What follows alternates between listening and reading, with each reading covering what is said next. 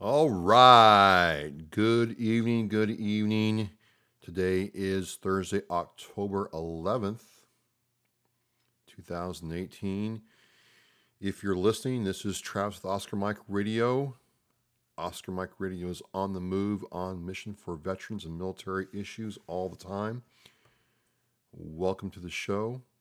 Hey, we're part of the Hubazoo Network, a great podcast and multimedia organization. And if you want to find out more, I would go to whobazoo.com. That's WHOOBAZOO.com. Okay, this is the question of the week. One of my Army friends said, what do you think about the Army's new fitness test and the idea that if you can't pass it, you will be discharged? Well, there's no easy way to say this. Being in the military is extremely physical. And while the old days of, taking out a sword or an axe or a warhammer and killing your opponent face to face, man to man, are largely over with, you still have a lot of gear to move. You still have ammunition to move. You still have a lot going on, right? And you need to be able to do your job to do that. And it's not easy. It's not easy, and it's the problem is further compounded by the fact that as a society we're more sedentary and gain more weight. So recruits come to boot camps for all four services way out of shape, and it's hard to get in shape at that age and stay in shape. But it's not because these people are trying to be jerks or mean that they're demanding this. The nature of warfare is you need to be able to take the fight to the enemy. And if you can't fight effectively, you're not going to win very many battles. Plus, I tell people all the time, I'm like, look, pick up, if you ever get the opportunity to pick up a 50 caliber machine gun receiver or just the tripod alone weighs about 45 pounds. Just pick up the tripod and put it on your back and imagine trying to walk, 5, 10, 15 miles that thing, set it up and fight, then pack it up and walk another 5, 15 miles, set up and fight. You got to be in shape to do that. If your buddy gets shot in combat, right? I don't know about you, but I kind of want to know that the guy next to me can carry me back to the dock to get fixed. And I never had a problem doing that. I was never worried about doing that. But you want to know that the guy can do that if he's, 130 pounds or 200 pounds. And then again, I mean, by the time you put on the flat jacket and the armor and the helmet, and then your main pack and your weapon, you've got between 40 and 70 pounds worth of gear you're hauling. I mean, it's a physically demanding job. And we need people who are in shape to do that job. And it's a hard job. It's a brutally, brutally hard job. So I don't think he's being out of place saying that, you got to get fit. These standards go into place in 2020. And if you want to make the Army a career, I would strongly suggest that maybe, just maybe on the weekends, instead of, playing Fortnite and, Battlefield, you might want to, check out your ruck and get in shape. I mean, shoot, the Army has people that'll help you get in shape, nutritionists, the whole 9 yards. Take advantage of it because it's coming. It seems like the Army's had enough of what's been going on, and they're starting to make changes in basic training in other places to get a fighting force that they want. Make no mistake, our enemies are looking for ways to exploit every weakness we have, and this is one of them. So, yay the Army. That's my feeling on it. That's my answer. Okay, moving on to the word section of the week. This is part 2 of my month-long series in October about World War One. Episode 114. I tried to summarize it all in 25 minutes, and I don't think I did the best job, but I tried to get the scope of it, and you really learned a whole lot more when you deal with World War One than with other wars. And one of the things that I learned that I want to talk about is a lot of people do not know this, and I didn't know this until about a year ago, that the country of India contributed heavily to the World War One effort. I mean, heavily. Estimations that during World War One, over 1 million Indian troops served overseas, and in total, about 75,000 Indian soldiers died during the war, and another 70,000 were wounded. In World War One, the Indian Army fought against the Germans in East Africa and on the Western Front, and they served valiantly. And they did this again in World War II. That's another podcast from their time. But the fact of the matter is, they came to play. These were effective troops, and the idea around this was if India served in this war, it would be a pathway to this country gaining or regaining their independence back from Great Britain. So there was a lot at stake for them to do this. And at the time, it was right up there with Great Britain as having one of the largest volunteer armies in the world at the time, 1914, right? 1914, they had an induction strength of 240,000 men. Britain only slightly more, okay? And you know, as far as what they did and how they served, were primarily ground troops, infantry. They didn't do a lot of trench fighting. They were more along the front lines or shock troops designed to go in and, you know, either boost up other Allied forces or serve in regions where it was warm, like Africa. You know, they're used to the heat. And they were quite good at it. They were divided into 7 expeditionary forces, each serving in different places. One of the ones that really came to me was the second Queen Victoria's own Rajputs light infantry.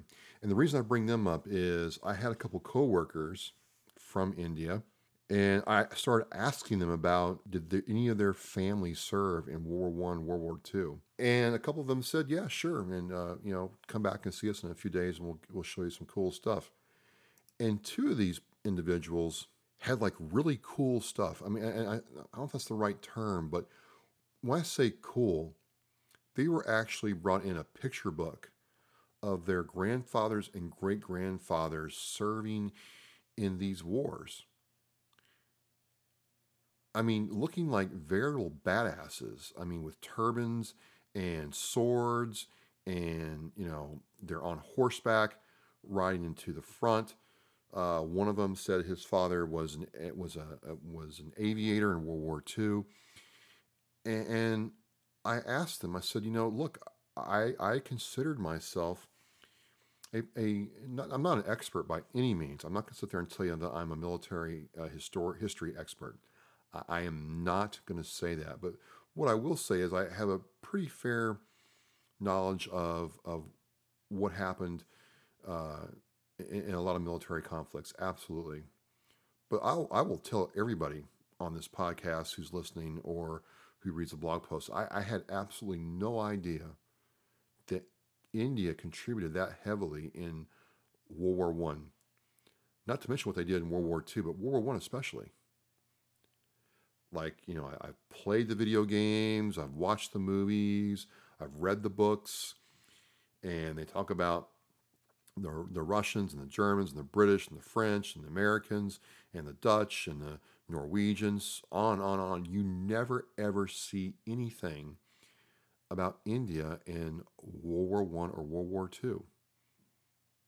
Like, I've never seen an American movie director ever make a movie about India and World War One, ever, ever.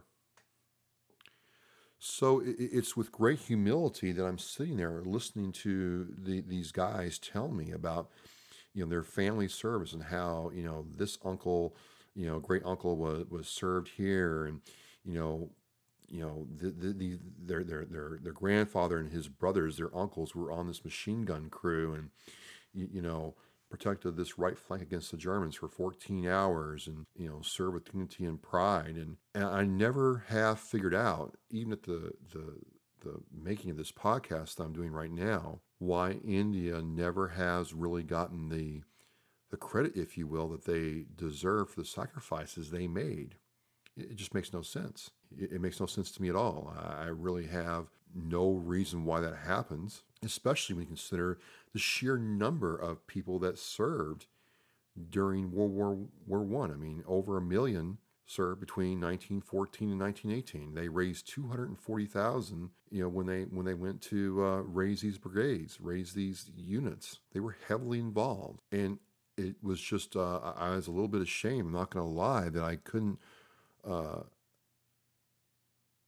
sit there and talk with him about this in any kind of articulate way. I had to sit there and learn. And then I started reading some of the articles they sent me about how this was all a way for India to, you know, we're going to serve, but we want to get on a pathway to be an independent country. And they kind of had Britain over a barrel. I mean, Britain definitely needed uh, manpower to fight. They were being attacked on different fronts, and they needed to raise a large army quickly. And so they got on this pathway to becoming an independent country, or not really becoming. They were an independent territory before they became a territory of Great Britain. They just wanted their independence back, and it was kind of a surreal moment talking to these people who I work with them every day, talk to them, and realized the pride they had that their grandfathers did what they did to make them become a country again, because they sat there and told me, look, if our grandparents hadn't done that, we wouldn't be able to enjoy the kind of life that we had today. We either would be part of Italy, we would have been taken over by the Germans, or we'd still be under British rule. And as one of my colleagues explained, is still there's a lot of British customs traditions in India right now. The influence of that time still is heavily imprinted on the culture, but it's still Indian culture with everything that goes along with it. And they really feel that they had a chance to get that back. And they were very proud, extremely proud, and thankful and grateful for the sacrifices made by their family members, by their forefathers. And they're showing me these pictures of these guys, marching in step with, you know, people throwing flowers at their feet because of what they did. And here's my great grandfather. That's his sword that he carried, and that sword was made by this person, and it was a family. It wasn't issued to him by the British government. He carried that as part of the family into battle. And I'm like, oh my God, the closest thing I'd have to it is I don't think I have anything like that from my grandparents. And so it was a really like humbling experience. And then you start actually reading where they served, and it just, again, I know I keep hitting this point home, but it's really strange that you never hear about it. And I've tried finding some movies about it. There's nothing really in American or British filmmaking about India's contributions to the war effort. In the interest of full disclosure, I have not looked at anything Bollywood about World War One. If I find something, I'll put it in the blog post link on OscarMikeRadio.com. You can check it out. But compared to what has been written about Germany and Russia um, and Japan and other countries, there is virtually nothing readily available about India. And so that's why I kind of want to do this podcast. I want to sit there and say, hey, if you check out these links I'm going to have in the blog post and you kind of dig into it a little bit, there's a whole swath of history that you may have missed in school or in cinema or in just fiction and nonfiction reading that is there. The numbers are clearly there. It definitely happened. There's tons of evidence to show that it was there. My colleagues were very happy and pleased that I was interested in this, and I was, humbled but happy to learn. And again, the feeling I got was this one of pride, where they had this feeling of pride and this deep connection with their country and culture because their grandfathers and great grandfathers went through this, and their mothers were very diligent in teaching them about what their prior generations had done so they could be the India that we know today. And it's just very, very cool. I mean, it's just very, very cool. I mean, again, and I say that because my coolest memory about both of my grandfathers were seeing them in their dress whites when they were in the Navy. They didn't really talk about it a whole lot. They really didn't say much about it, but it was a great source of pride to see both my grandfathers in their dress whites in the Navy. And that's kind of the feeling I got from my colleagues who talked to me about their family serving in both World War I and World War II. That it was something that gives them an extreme amount of pride. And they really didn't mind that no one in the greater world knows about it. Their main focus is making sure that the generations that follow know what was done to make India what it is today. And I really admire that because I think we here in America get away from that sometimes. We really don't understand what was going on in World War One to get us where we are. Again, World War I was supposed to be the war that ended all wars. We know that to be anything but true now. But for India, it was a pathway to regain what was not theirs, to take back their country and culture. And so I hope you check out the links on the blog post. Lots of great information out there.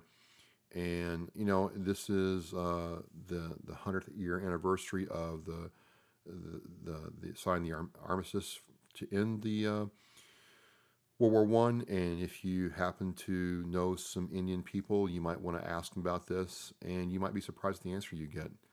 I certainly was. I certainly enjoyed learning, and now I have colleagues getting me in touch with people in India about certain things, and it's just been a very, very cool experience. And I really appreciate these guys, these people, and just being, really open about what happened and how they feel about it and what it means to them to be Indian.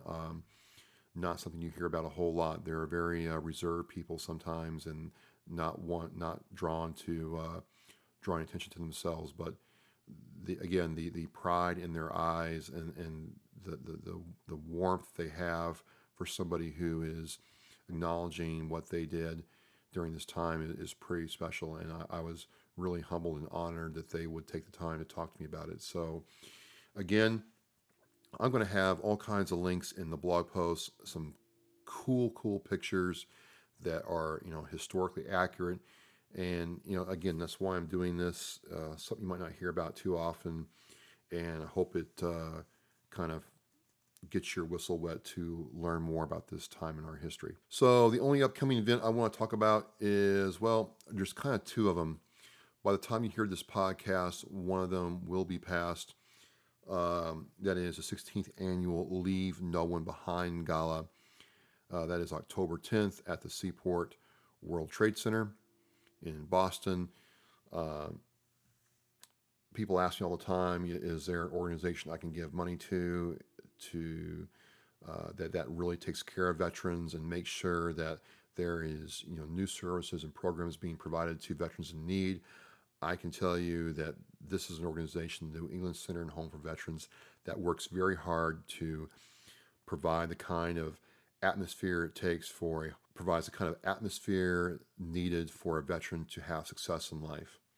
And sometimes it's a long road. Sometimes it's just a hand up, not a handout, but they are there. They've been there, and this is their way to kind of showcase what they're doing, but also let people know that homeless veterans will not be forgotten. And if you are hearing this and the event is over, I know, but I want to talk about it anyway. Definitely go to nechv.org and check out their website. Get on their Facebook page. If you hit the Facebook page, you'll get all the notifications about stuff going on there. They got a lot going on. Anything from the Greater Boston Stand Down to organizations coming in doing work and other services they provide to veterans. It's a great organization, and you can be in the know in plenty of time for next year. So do that for me. Also, this Friday night at the Emerald in Abington, Massachusetts, 22 Kill Boston will be doing their casino night to raise money for 22 Kill. You definitely want to come down and check that out, as I will be stopping by to say hello, and hopefully all the 22 Kill will be down there. And if you run into me, we'll get a selfie together, have some fun, have some yucks. Look forward to seeing you there. So next week will be part 3 of this World War I series. Like I said before, I could do a episode every week for a year and still not scratch the surface of what World War I was, what it encompassed, how it changed our history in some ways more than World War II. It just really was a turning point in how technology was used to execute wars and changes made to geopolitical boundaries, thoughts, the birth of communism, so on and so forth. I go on.